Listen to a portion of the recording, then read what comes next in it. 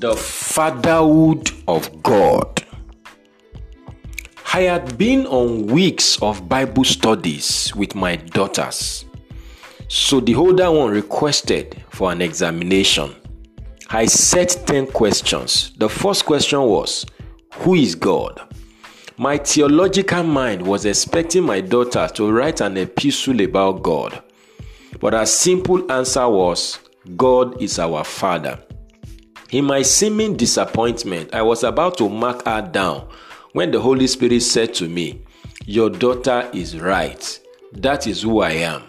Then the fatherhood of God dawned on me afresh. This is Destiny Capsule Devotional with Demola Awoyele. Friend, we forget too often that God is our Father. Sometimes the older you grow in the things of God, the easier it is to forget that God is your Father. For some, theological exegesis have made them lose the sense of the fatherhood of God. Some of us are so hard on ourselves to the point that we see ourselves as undeserving of God's love. Luke chapter 15 verse 17 to 24. The highest position that God can occupy in your life is that of a father. This is what new creation reality is about. Jesus came to make us God's sons and daughters. John chapter 1 verse 12, Hebrews chapter 2 verse 10. Until you walk consistently in the revelation of the fatherhood of God, you would rob yourself of the blessings of Christianity. Romans 8:17, Galatians 3:29. Therefore, the Jews sought the more to kill him, because he not only had broken the Sabbath, but said also that God was his father, making himself equal with God.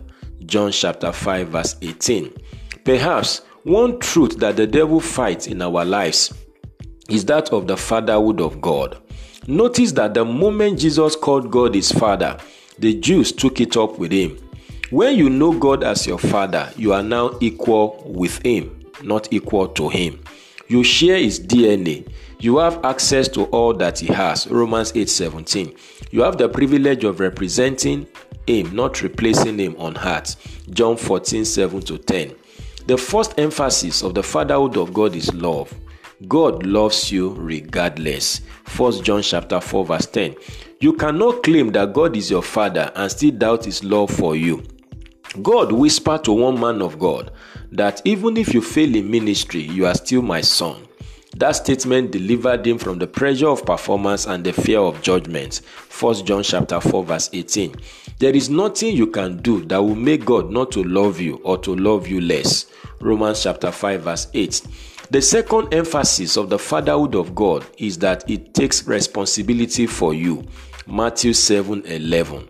God will take care of you, not because of what you do, but because of who he is. He's a loving and responsible father. He can be trusted. You can put your entire weight on him. He does not get tired or exhausted. He is the El Shaddai, the all-breasty one. Ephesians chapter 3 verse 20. Don't let the devil rob you of this truth. Dare to call God your father today. I pray for you today that the sense of the fatherhood of God will dawn on you afresh, and may you rise in this understanding and call God your father, and may you experience the blessings that fatherhood brings. This is a blessed day for you. Go and win with Jesus. You will succeed. And bye for now.